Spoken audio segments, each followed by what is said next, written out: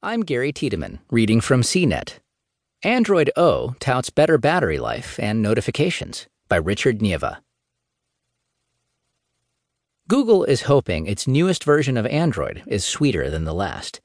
The search giant on Tuesday announced the next generation of its mobile software, which powers almost 9 out of every 10 smartphones on the planet. For now, the software is just called Android O, and it's an unfinished version, meant to give software developers a leg up before Google.